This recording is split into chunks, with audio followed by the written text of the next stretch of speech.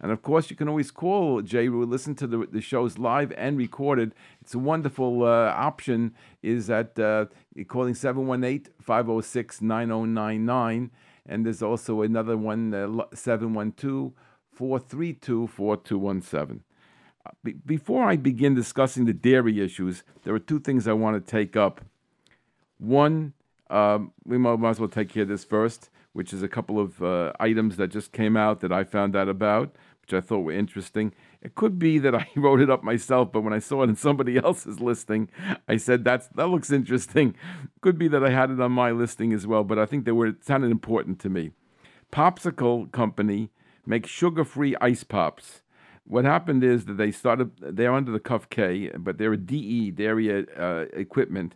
But the thing that's interesting is that they printed it on very tiny letters, and it's almost not noticeable. So we just wanted to let you know that the Popsicle sugar-free ice pops, they're still under the cuff K, the dairy equipment, but you might not find the symbol unless you look very, very hard. Another thing that's interesting is that there's a company called Baker's Corner Frosting. Baker's Corner makes frosting for the cakes and things like that. They come in 16-ounce containers. And the interesting part about it is that the company makes some in plants that are under the OU and others in plants that are not kosher and that use animal shortening as their ingredient, which is really, really 100% treif. So these are kosher and non-kosher. They're both the same kind of thing, and it's just a question of which plant it's made in.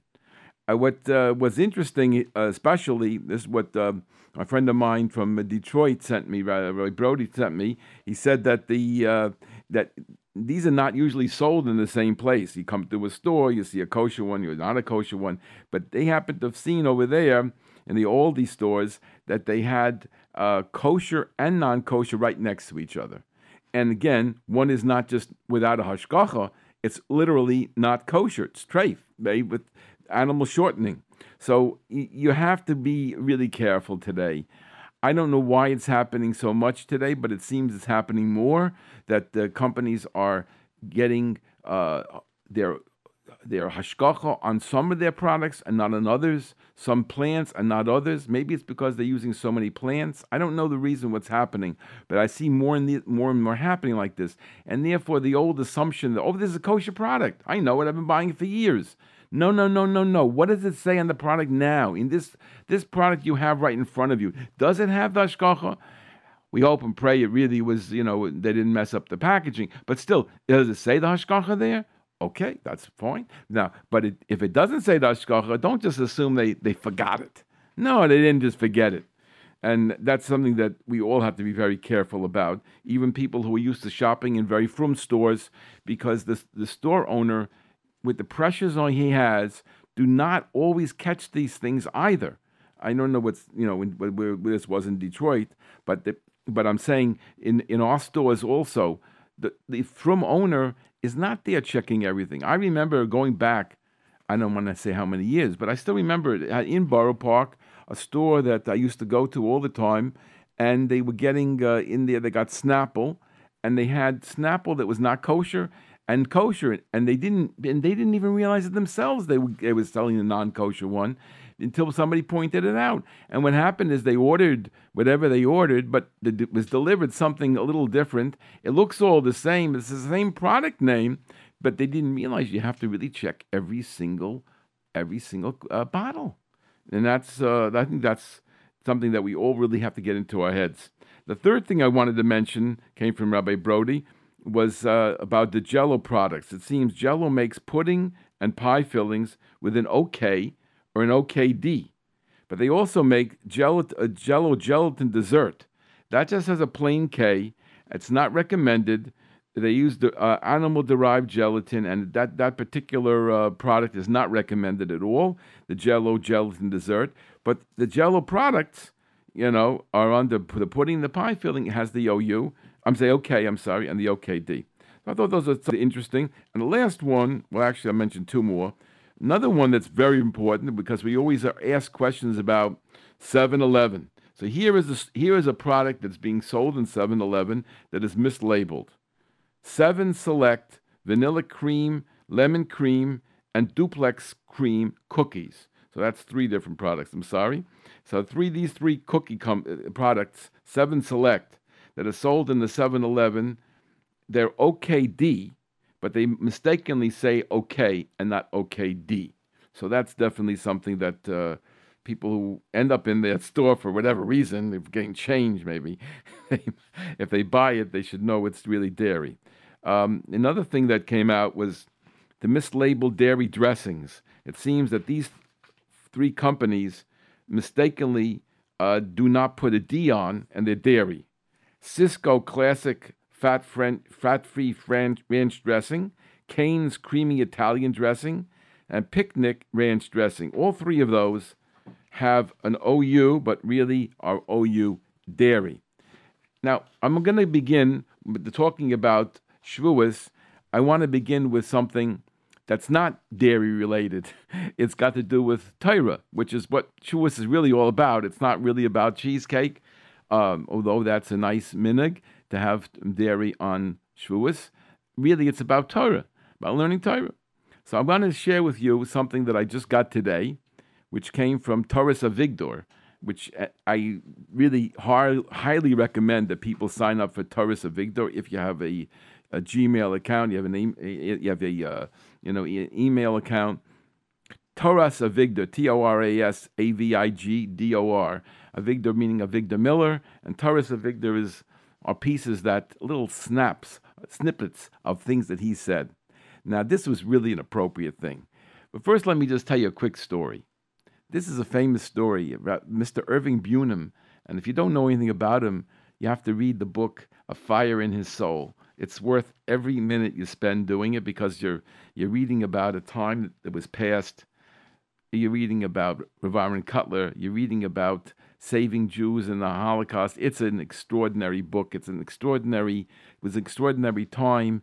And Mr. Irving Bunim is one of the people who stepped up to the plate and got involved and did everything he could possibly do to save Jews and to get Torah education and to save the Torah observant people in Europe and afterwards. Extraordinary book.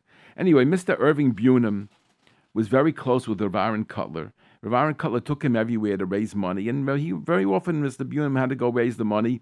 He went traveling all over the place for what we call Vad Hatzalah, the organization that was saving Jews. And there are many stories, but not for today. Mr. Bunim, every time he went with Rav Aaron Kotler would always say to him at the end, he would say, Irving, make sure you go home and learn. Don't waste a day. Go home and learn something. You have to make sure you learn every day. And then yet Rav Aaron, whenever he would go someplace and they make some money for the Vadat Sola, he said, Irving, you have a big chelik in Olam Haba. You got schar for Torah. You got schar for Hatzalas Nefashos. You have schar, when there's yeshivas, you have schar for the yeshivas, for all the Torah learning. You are a chelik of it. And he would talk about how great it was what Irving Bunim was doing. But one time, Irving said Rabbi Kotler, Rav Aaron, why is it that you're always telling me, go learn? If you're telling me I have a chelik and you say it's equal to the chelik of everybody who's learning Torah, I'm learning, I'm doing the same thing as they are. Why are you pushing me to learn? So he said, Irving, I'm not talking about your Olam Haba. Your Olam Haba you've got. I'm talking about your Olam Hazeh. What kind of an Olam Hazeh is it if you don't learn? That's what Rav Aaron Kotler told him. So here's what Rav Miller said. The question, because at the end of each session, they would ask him questions. Question: if the Rav is always telling us that we have to subjugate ourselves to the Gedolim who have the Das Torah that comes from learning, why do we ourselves have to bother learning Gemara in depth and become Lomdanim? Rav Miller said, listen to me. In order to understand what your doctor is telling you, you have to have some minimal level of education. You don't have to be a big scholar, but you must know English. If your doctor is speaking at least a medium level cultured English, you're going to have to understand what he's saying. And therefore, when the Gedolim speak to us, we must be able to understand, to appreciate what they're telling us. And if we're not well versed in Torah, the Torah learning, it becomes meaningless because we're speaking a different language. The Am Haaretz doesn't speak the same language as the Adam Gadol speaks. And that's a very important yesod, very basic principle. If you haven't learned Masechta Gittin, you really have no idea of the necessity of a get. So you'll say that you know there's a civil divorce and there's a Jewish divorce. No, that means nothing. For you, a Jewish divorce is just another thing, another ceremony. If you learn Masechta Gittin, you internalize that a civil divorce is nothing at all. And without a get, she's an Eishes Ish. She's just as married as she was when she stood under the chuppah. Even if she hasn't seen her husband in 40 years, she's still an Eishes Ish, and she's guilty of a capital crime if she goes with another man. All this to Am Haaretz is very vague. He can appreciate it to some extent, but if he hasn't learned, it's very vague. But when you learn Masechta Gittin, it hits you between the eyes. If you didn't learn Masechta Yavamas, then Chalitza, just a ceremony. It's like saying Avarachim on Shabbos morning. Sometimes you skip it. If you don't learn Masechta Yavamas, it's vague. There are a lot of people who did not learn, and it's all a vague thing to them. I remember in my old synagogue, there was a woman whose husband died. This woman was active in the sisterhood in the ladies' auxiliary, and she married her dead husband's brother. She had children from her first husband, and she married her husband's brother. And nothing. Now, in a decent organization, they would have taken her and dumped her in the street. You can't marry your dead husband's brother. If you have children from your first husband, it's like marrying your own brother. Kores. But go and tell this to the Am Haaretz. They can hear it vaguely, yes, but she's still in the sisterhood. This means that they're all behemoths. They don't talk the language of Torah. You have to learn. Otherwise, the language is meaningless to you. You must learn, and you must learn Gemara. Not like one man said to me, we're not Gemara buffs. Gemara buffs? What? Like, you don't collect old coins, or you don't collect stamps? You also don't learn Gemara? Gemara isn't a hobby. Gemara is our life breath. We learn Gemara because that's the air we breathe. If you don't learn Gemara, what are you? You're an ox. You're mamash a behema. That's what you are without Gemara. And don't tell me about the other things you'll learn, moral teachings, svarim. If you don't learn Gemara, you and your family are like behemoths. And he goes on a little further. I'm skipping a line or two. If you marry the daughter of an Am Haaretz, it's like you're marrying a behemoth. Their wives and daughters are called the wives and daughters of behemoths. It's important to know that. Jews always knew this. You must breathe Gemara. That's our life. So how can a gadol talk to you if you're still in the stable? You're eating oats and you're braying. A gadol will knock on the stable door and say, listen to this. So you bray and he talks. Totally different languages. I have experience in this. I've spoken to people and they don't even begin to understand what you're talking about. It's only when you're a lamdin, at least in Gemara, that you're able to communicate with the Gedolim and appreciate and understand what they're telling you.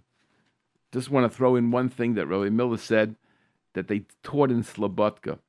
In Slobodka, they taught it's not difficult to be a Yid. That's a schwer zu sein a Mensch. It's not hard to be a Jew.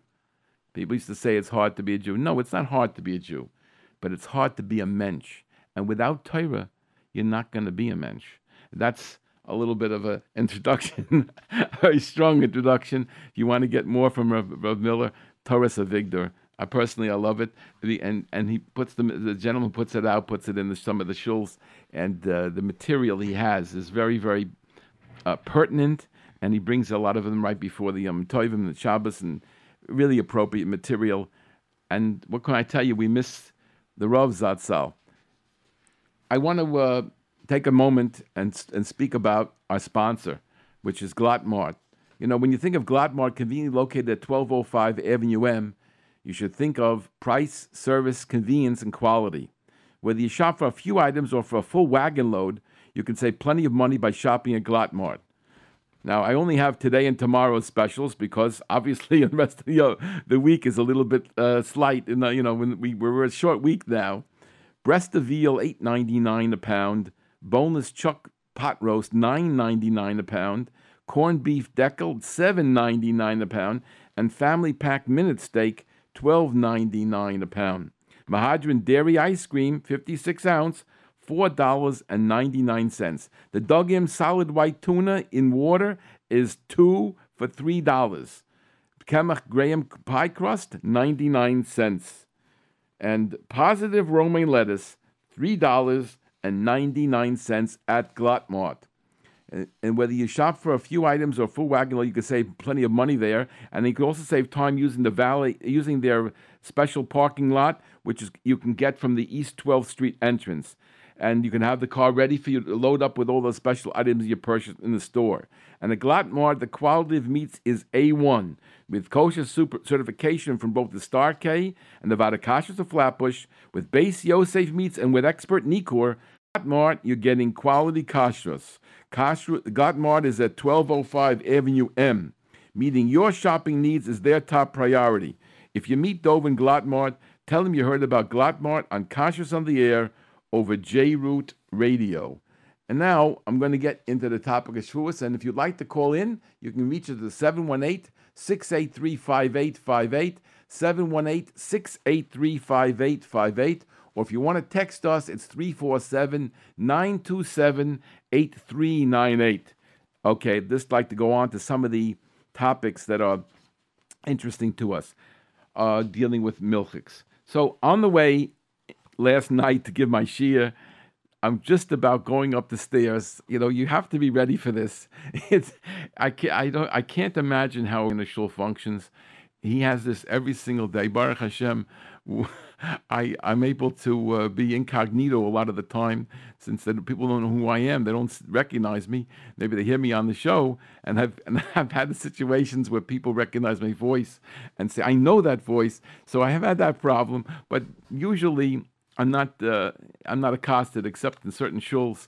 And I was in one of them where I give my shia, and I'm going up the stairs, and just when I'm going to go up the stairs, all of us going up the stairs for the shia, and somebody gets me, he's on the phone, and he has to know exactly how to handle this thing with the oven. So I tried to explain to him that we have a different approach and more liberal approach perhaps than some of the other people have. But the basics are always the same. And I was able to answer his question. It was a typical thing that they had used the oven for fleishiks, and of course, preparing for Shavuos, they wanted to make something milchiks, which is a strong minig that people have. We're going to be talking a little bit about that minig. And the question was, how soon could he prepare it? How to prepare it? We gave him our advice. Everybody has different minhagim on this, and I don't want to confuse people right before Shavuos with the minhagim. But if you have a question on that, we'll certainly answer you, at least according to the shittas that we hold from. But there are like 3 opinions on how to conduct yourself with the oven. I'd like to mention just briefly about the minig that people have. We have calls already? Okay, we'll take a call and we'll go back. Go ahead. Hello, you're on Kashrus on the Air. Can we help you? Yeah, hello?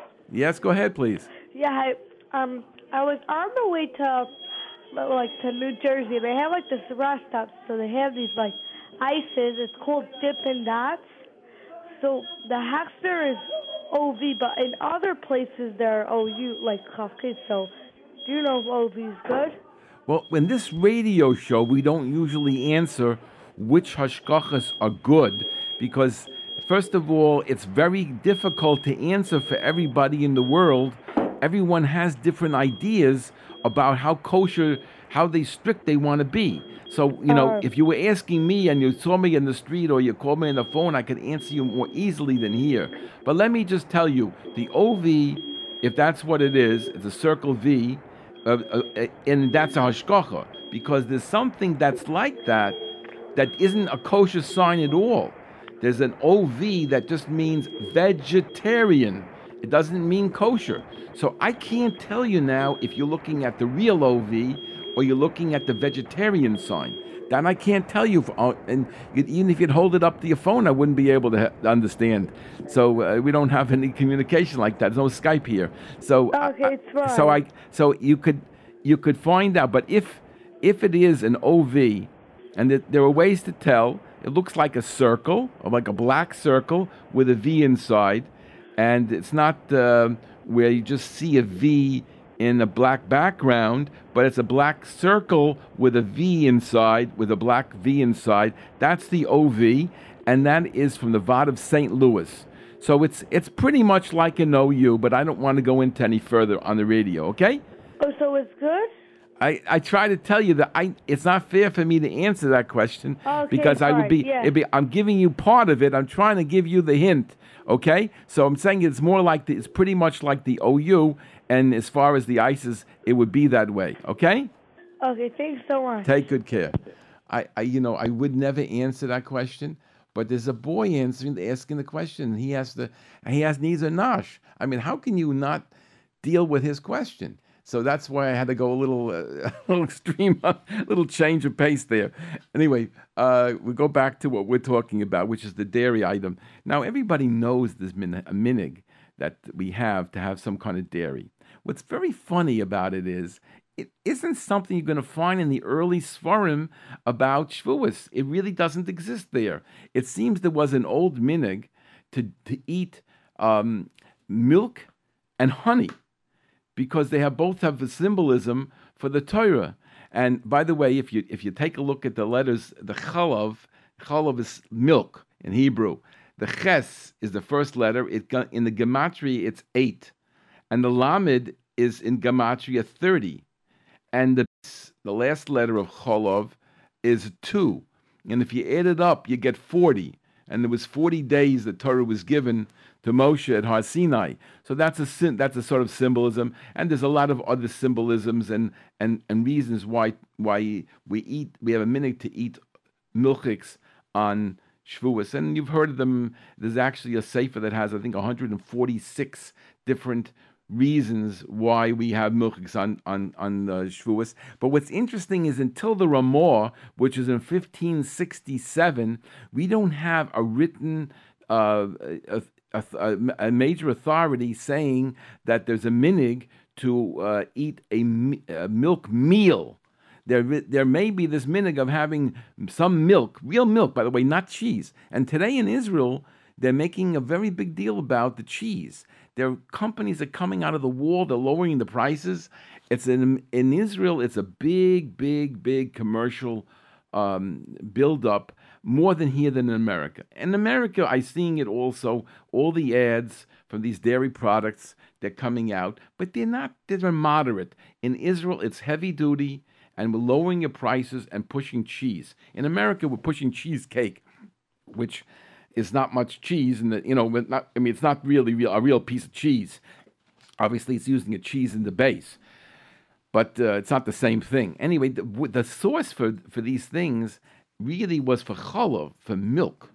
And but by the time of the Ramah, he mentions that there was a minig to have a separate meal. So this meal, according to the basic tradition we have in the Ramah, although there's discussions about what he really meant, why he said, whatever the minig was, etc., basically it was that we're going to have a milchik meal, and that way we have a zecher, we have a remembrance of the shtei halechem, which was brought on Shavuos. The shtei halechem, the double loaves that were brought on Shavuos, so we have two meals, a milchik meal and a fleishik meal. I just saw today, I didn't even see this before today, that in Chabad, they have, this is what they wrote, that they have a milchik meal, and afterwards they wait an hour and have a fleishik meal. To me, I can't imagine really to have two meals. It's mind-boggling, but that's what they do. They have a milchik meal bench, wait an hour, and then they have a fleishik meal. Other people have a minig, which the minig that I saw when I was learning in yeshivas was that we had one meal, and we had at the beginning of the meal, after the hamotzi, we had milchiks, and then we washed the hands, cleaned the mouth out, and took a different bread, and then had fleishiks. It was the same meal, didn't bench in between. Others feel that that's not appropriate based upon the Zohar, because the Zohar says you shouldn't have it together, and even if it's 1 hour, and certainly in one meal, the Zohar felt not. Shulchan Aruch doesn't read that way, but the Zohar does, and so the common practice by many people is to have some mazonos after Kiddush, and then bust it off, and then wash and have the motzi. But this way you're not using the two chalas. The way that the Ramah discussed having the two chalas and having the two meals, and that would the two meals symbolizing the shtei alechem. So whichever your minig is, keep it up. I'm not changing it for you. I'm not trying to tell you the right way. There's no right way here. It's minhagim, the beautiful minhagim. It's based on the love of Klal Yisrael has for HaKadosh Baruch Hu and for the Torah, and that's the main theme of Shavuos. If you daven vasikim, yeah, so it's no problem. You're doing right. You can do it. You have plenty of time. That's it. If you have plenty of time, but it's like only thing is, what do you do about going to sleep? Somewhere along the line, you got to put that one in too. What we're doing, we learn all night, daven vasikim, eating some milchi, and go to sleep like 2 hours, and come back doing. That's very good. That's a very good thing. That's a good minhag. They're all good minhagim. Yeah. One of the questions that comes up is, of course, milchig bread. Now, milchig bread is usher all year round, but for the milchig meal for Shavuos, it's brought down that you could make milchig bread. The question is, how much milchig bread could you make? So you could make a milchig bread to the amount that people will have, at least in that meal. There's a machlokes whether it's only that meal or the whole day, but one whole day. But it certainly has to be a small quantity. I don't know anybody who does that, but this is the one time in the year that you'll be allowed to do that without any problem, without any questions being raised. That's what's brought down in the Svarim. The thing about the cheesecake is, of course, an interesting question. The biggest question that I feel about the cheesecake is the bracha, because the question is cheesecake one bracha or two brachas, and which bracha would you make? So many people say, well, I looked at the ingredients, and there's a lot of flour in there, and I learned that when something has flour, you have to make mazonos. But if you really study it, you'll see that most of the cheesecake that people are making, the flour is just to hold it together. And the main thing is the cheese and the sugar and whatever else they're putting in there. And that's the real substance of the cheesecake. And there's really no bracha of mazonos on the cheesecake part. What some people have is a cheesecake with a crust. And the crust is definitely going to be a mazonos. I mean, that's the crusts are all mazonos. So that's definitely a mazonos. The question is, how much crust is there? Is it the crust being used just to hold it, or is the crust significant? Now, when you turn yourself around and eat a pie, imagine a pie. So there are some pies with a thin crust and no covering on the pie. It's not laced with anything. It's just filling. And really, the pie has to be held in your hand, so the pie crust may just be like a hand holder. It's just a way to put it in your hand to hold the piece. If you weren't using a plate and a spoon or a fork, so you needed to hold it, just like people hold an ice cream cone. And according to Rav Moshe Feinstein Zatzal, you don't make a bracha on the ice cream cone if it's not flavorful, if it's not what we call the sugar cones. But the regular cones, they're almost tasteless, bracha on it at all. It's a holder. And there's a question mark on the sandwiches, the ice cream sandwiches, whether you have to make a bracha on the mazonos in the end, or it's really only a holder. And so too, the question comes up about the cheesecake. And some people with very, very little crust, it's just almost a nothing. And the question is it tafel? Is it you forget about it? Or since it's visible and it's somewhat significant, you have to make a bracha on it. This is a big question, and people have different cheesecakes, and maybe they're different rabbis, so I don't want to lose myself too much in it. But in general, the bracha would be shahako for the inside, unless you have a lot of flour. And the outside, it depends how much real mazonos we have there. If it's just a little bit to hold it together, so it won't plop down, and you have something to hold on to, so then it might be tafel, and even though it's made of mazonos, it might not be a bracha at all.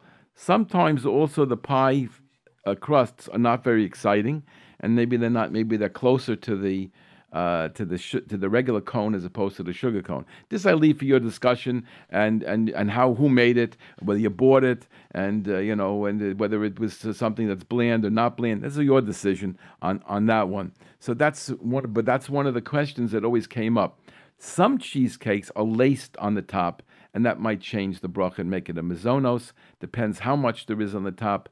And the same shiloh we just discussed now is also the same discussion we would have about a pie.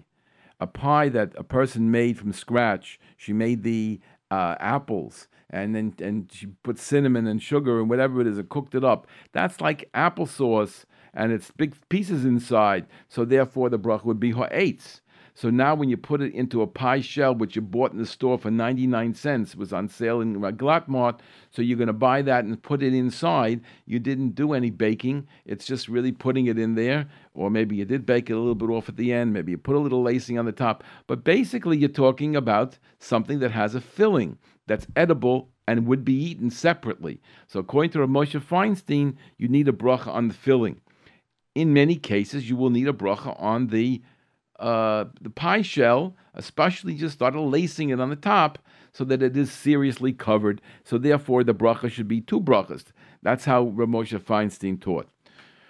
So that would be a tie-in over there. On the other hand, Rav Moshe said, if the pie filling is made from a pie filling you buy in a can, nobody eats that straight out of even a bowl of that stuff. Nobody has enjoyment like that. It's very sugary.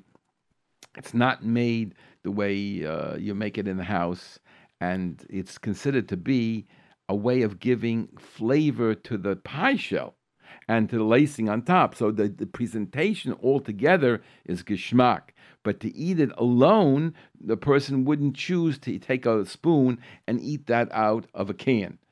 So therefore, there's no bracha on that, even though it's the same kind of things. It's apples and spices and sugar, etc.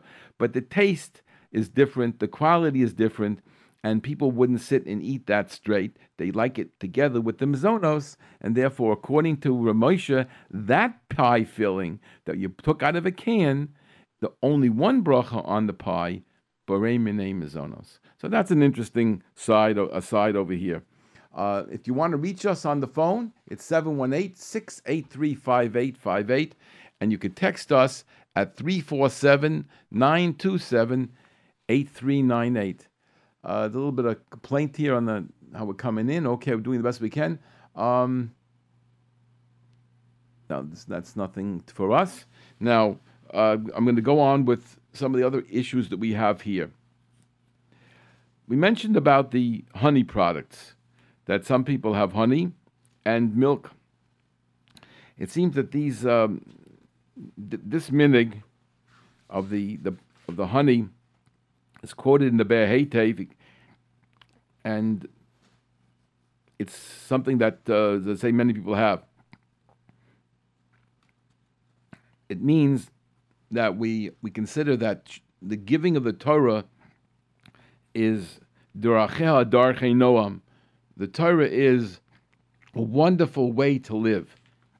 It's ways of peace, and that's the special blessing that the Jewish people have, that we have the Torah and we have a special way to live.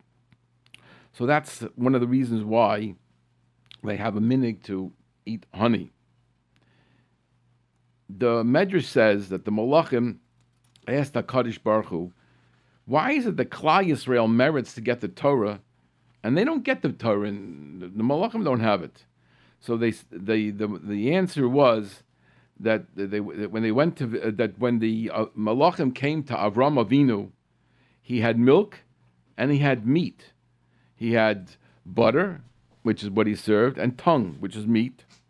When Klal Yisrael waits an entire 6 hours between consuming each one of them. So the halacha was the malachim ate meat and milk. I mean, if Avram put it out, and if they ate it, according to some, they never ate it. But okay, but if they ate it, they were eating milk.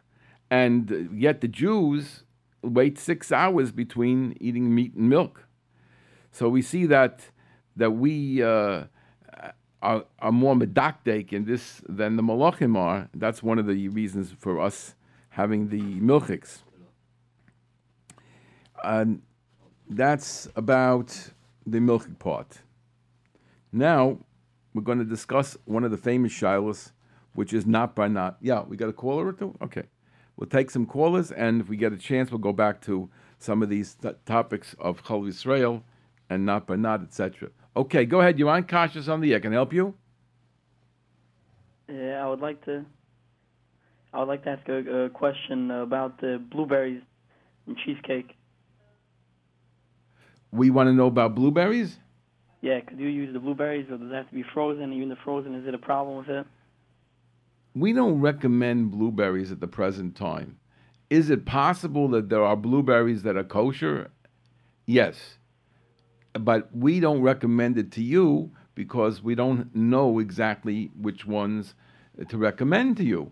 So as a general rule, I would say skip the blueberries.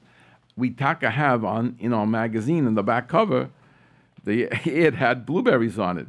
And there are blueberries that are going to be sold that are going to be kosher.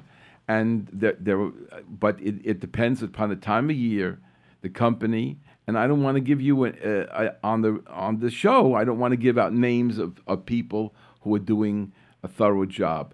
No question that there are people who prepare blueberries in a certain way and have guaranteed to their satisfaction that they're bug free. I'll explain to you what that means.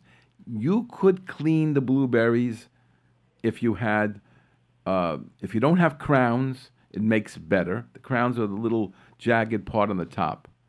If you wash them well, and you can clean them well, like clean grapes, you have to wash them very well, clean them well. So you could clean the outside. That's doable.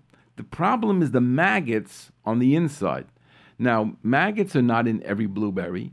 Maggots are in a certain number of blueberries, at certain times of the year, certain places where they're grown, and it has to be researched.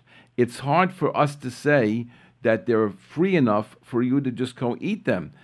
And for you to cut up 10% or 15% of what you eat into small little pieces, you're not prepared for that.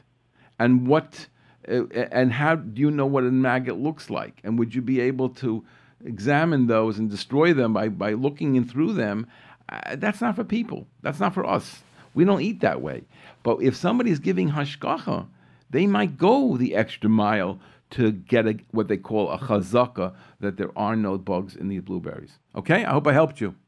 Okay, but if you find blueberries that do have a hechsher, and you're happy with that hechsher, you can definitely assume that they did what they considered to be acceptable. I can't answer for them. I don't know who these people are, but I'm sure that they did a lot. Look,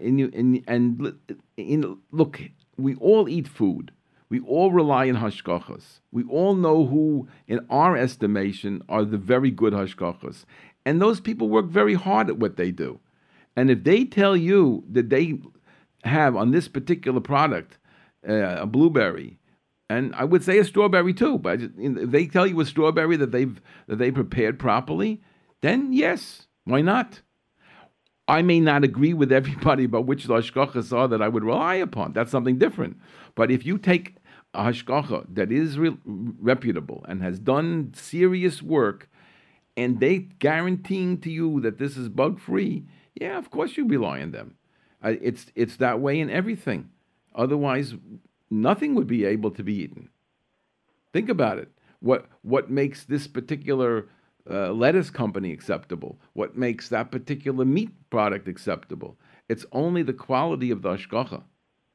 So yes, in principle, I agree with you 150%. In practice, I don't know if I would agree with everyone you might come up with, or maybe you wouldn't agree with everyone that I come up with. But yes, there's no question. In principle, we agree. Okay, thank you. I hope I helped you. The next step that you might want to do is look at those hashkachas that are putting them out and discuss it with somebody. You're a young fellow.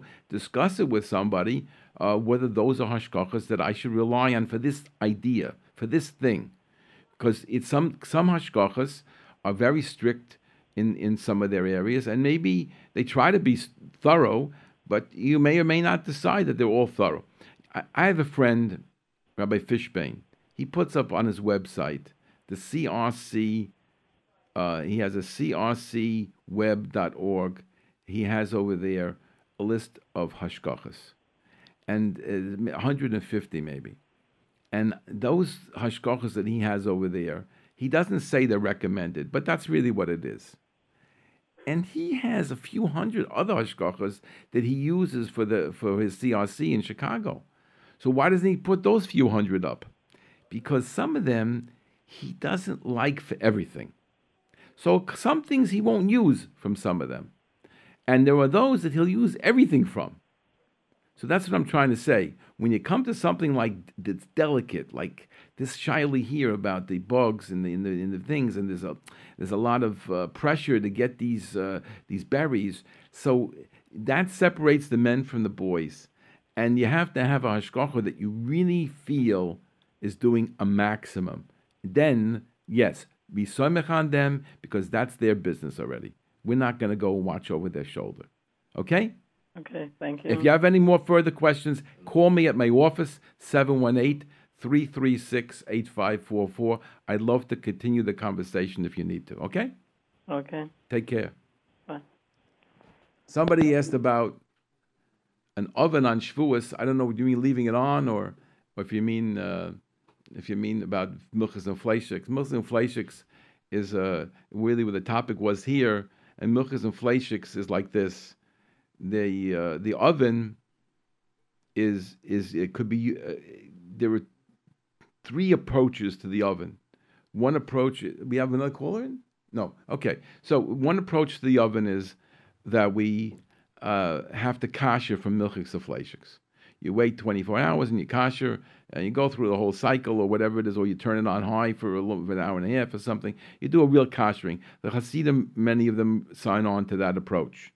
Rav Moshe Feinstein had a middle approach, which was that you wait 24 hours and then you don't do anything. Because after 24 hours, it became Ena Ben Yomo, and it's not a problem. Of course, it has to be clean. The oven has to be clean. We're not talking now about the racks. We're just talking the oven. My Rebbe Zatzal, Rav Asher Zim and Zatzal, taught a different way, which is based upon the basic opinions that many, many, many Rabbonim had, which is that you don't have to wait 24 hours. You just have to watch out that you don't put, after a fleishika use, where the pot was uncovered on the top rack, you don't put something that's milchiks uncovered also up high like that, because then there's a vapor cycle that will occur, and whatever went into the ceiling of the oven will come down with the vapor cycle. When your vapor goes up, it traps what was absorbed into the top of the oven, and it will pull it down. That's called a vapor cycle. But it's only in that place, and it's only within 24 hours. Of course, if the oven is dirty, that's a big problem. And of course, the Rav Zatzal was very careful that you had to have separate racks for milchiks, fleishiks, and parva. So that's a different issue, and that's basically the oven story. Now, I see that no one's calling in, or if they are, we didn't get it because somebody's not here to help me out. So we're going to go on to some of the other topics tied into milchiks. And one of them is the question of gvinas akum. Gvinas akum means a cheese that's made by non-Jews. We're not allowed to eat non-Jewish cheese. It's a Mishnah, a Gemara, a Shulchan Aruch No argument, we cannot eat non-Jewish cheese. The question is, what's a non-Jewish cheese? Because is something that's not a hard cheese, does that qualify? That's a question of what's called hard cheese, what's not called hard cheese. But hard cheese might not be defined as cheese. I mean, soft cheese may not be defined as cheese. What we call acid-set cheeses, we are concerned about, but some things which are very, which we're not hard, so those are maybe not subject to the Gevinas Akum Shaila. However, there's a significant amount of halachic authorities that hold the acid-set cheeses are subject to the Gevinas Akum halacha. The modern cheese plants often have what we call closed rennet systems. In a closed rennet system, the rennet enzyme used to make the cheese hard, to set the rennet into the cheese and make it hard, is done by electronic activation into the milk through pipes. It's not done by people dropping pellets in like they did in the old days. In the closed rennet systems, it's going through pipes and no human drops anything in there. It's being controlled by the machine. And the computer is controlling the whole thing. So there's nobody manually pouring anything in. So in the old days, we used to have a mashgiach there manually pouring things in. So now, we can't have Gvinas Akum, where the non-Jew did it. We need Gvinas Yisrael, that a Jew does it. So what will cause it in the closed rennet system? What will cause to make it Gvinas Yisrael? So basically, the Lacha follows the Ramah that cheese is kosher as long as the mashgiach is present throughout to verify that the rennet that's being used is the kosher rennet. But a number of Rabbanim, Boiskim, and Gedolim, we're going to see in a second in Shulchan Svarim, hold that the mashgiach must pour in the rennet in order to be kosher cheese. You'll see it in Shulchan Aruch, in Kuf Tesvav Siv Beis, and the Shach over there is Shach Chof, the Bia Hagroa over there Yud Dalid, the Pischei Tshuva in Siv Kotten Vov, and the Aruch HaShulchan in Kuf Tesvav Yud Tes. The closed rennet system is a problem then because you can't get the chance to drop the pellets in like they used to do. So what they have is they have to have programming and coordinating the mashgiach-controlled electronic cheese-making system. In other words, we have to have him doing the work. So there's a lot of challenge in there of how they do the Chol of Yisrael, and it's a sophisticated thing. I'm looking at something that the OU put out, and they describe a little bit about how that is done, about how they do electronic rennet system which satisfies the requirements of Gevinas Yisrael according to the Svarim which mentioned, the Shulchan Aruch, and the Shach, and the Groa, and the Aruch HaShulchan, the Pischei Tshuva, etc. Now, even if a person would drink Chalav Stam, they're not allowed to, and wouldn't drink Chalav Yisrael, they're not allowed to have Gevinas Akum. And we mentioned on this show about a week or so ago that there's somebody contacted me that they had this shake, and the shake was coming with whey that was produced from Gevinas Akum. So I told them that they read the ingredients and they said, I don't see anything wrong here. Whey is kosher. Whey is just a part of milk.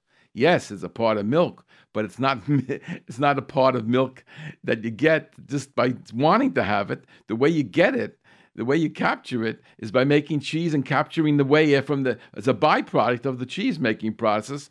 But in the cheese-making process, it becomes Gvinas Akum and be forbidden. And therefore, the whey, if it doesn't have hashgacha, and is going to basically be non-kosher, treif. So when somebody sees whey in a product, don't say, oh, it's dairy. I know I can't have it after meat. I know I'm not makpan Chalav Yisrael, no problem. 1 second. Is that whey from Gevinas Akum? In which case, it's treif. And if it's significant in the product is treif. In this particular thing with the shake, it was the first ingredient. That's what the shake was, made with whey protein, the main part of the drink. Now, Chalav Yisrael, of course, we know, deals also with that issue about the displaced Abba Masim. We discussed that recently on the show here, so I'm not going to go into that today. I'd like to mention, in the last few minutes that we have, I want to mention briefly about our magazine, which just came out with the 2017 Kosher Travel Guide. It's a 114-page travel guide. It's got 355 places for you to visit in all 50 of the United States. All 50 states of the United States of America. Where to sleep, where to eat, where to daven, and you're traveling out through in the summer or during the year, what things to see, what Jewish sites there are, what organizations, even the times that are davening, many of them of the cities listed them as well. So this is a pretty exciting little book. The book is actually 146 pages. It also discusses sushi safety, which I might be able to discuss in a future show. It's somebody, a Rav, out of town already. It was, I think, not out of town. I think it was in Far Rockaway or Queens, somewhere. He contacted me already because he got the magazine, and he's reprinting the sushi safety piece because he wants to give it out to his shul. And we discussed cameras and kashrus, California veggies, and the problem that came up recently with the California veggies we mentioned here on the show, Cheesegate in Canada, and about Mexican Coke, some of those things you've heard here on the show. But I couldn't read for you 146 pages, that I guarantee. And it's a fantastic work that we put out every year. And it's just growing by leaps and bounds, 355 great places. So if anybody wants to get this, I decided that this is, whether you get a subscription or you don't, this is something you should have in the house. And it's the most popular one we sell on Amazon. It's not on Amazon yet, but it will be up right after Yom Tov because it's been sent to Amazon and they have to process it. If you want to go on Amazon, you can buy last year's copy. It costs you $15, and we sell this in the stores for $9, the new one. And as for JRoot listeners, I've decided that if you want to get it, you can have for $6 delivered to your door. $6 instead of $9. If we have to mail it, it's going to cost us about $3 to mail, and we just want you to have it. So you can call us at 718-336-8544 to order the 2017 Kosher Travel Guide. That's 718-336-8544, or you can shoot us an email at kashrus, Kashrus, at AOL.com. That's kashrus, Kashrus, at AOL.com, or call us at 718-336-8544. My suggestion is to leave your credit card information. It's a closed system. I'm only the one who hears it. My secretary doesn't even listen to it. I listen to it. So I'll be able to record your credit card information, and then we'll send it out, and your address. We'll send it out right to you. If you want it, it's just $6, and you could, if you want to send a check, $6 to Kashrus at POB 204, Brooklyn, New York 11204. But it's going to take longer to get to you, and we want to mail it right after Yom Tov to you. So give us a ring at 718-336-8544 to order your copy of the 2017 Kosher Travel Guide. If you don't get it there, you can pick it up in bookstores and in a few of the supermarkets, and a number of states that we've got it into stores there as well. So that concludes my part about this, and I'm going to take a couple of the people who sent in on the texting line. What if you don't buy farm-raised salmon and you want to buy wild salmon? Can you know if there's worms before you cook it? I'm going to tell you the reality. And I'll tell you, if you have the time, I'll send you to an address if you can get in there. You can probably go to many places, by the way. The worms in the salmon are very hard to get out. I saw a demonstration. We took a piece that's about 3 inches square. That's a piece of salmon, 3 inches square. It's a portion. That's a portion of salmon. And it comes in a package, and it comes in a plastic. And on the plastic, under the plastic, on top of the salmon, I saw a worm. I saw a worm on top of the salmon.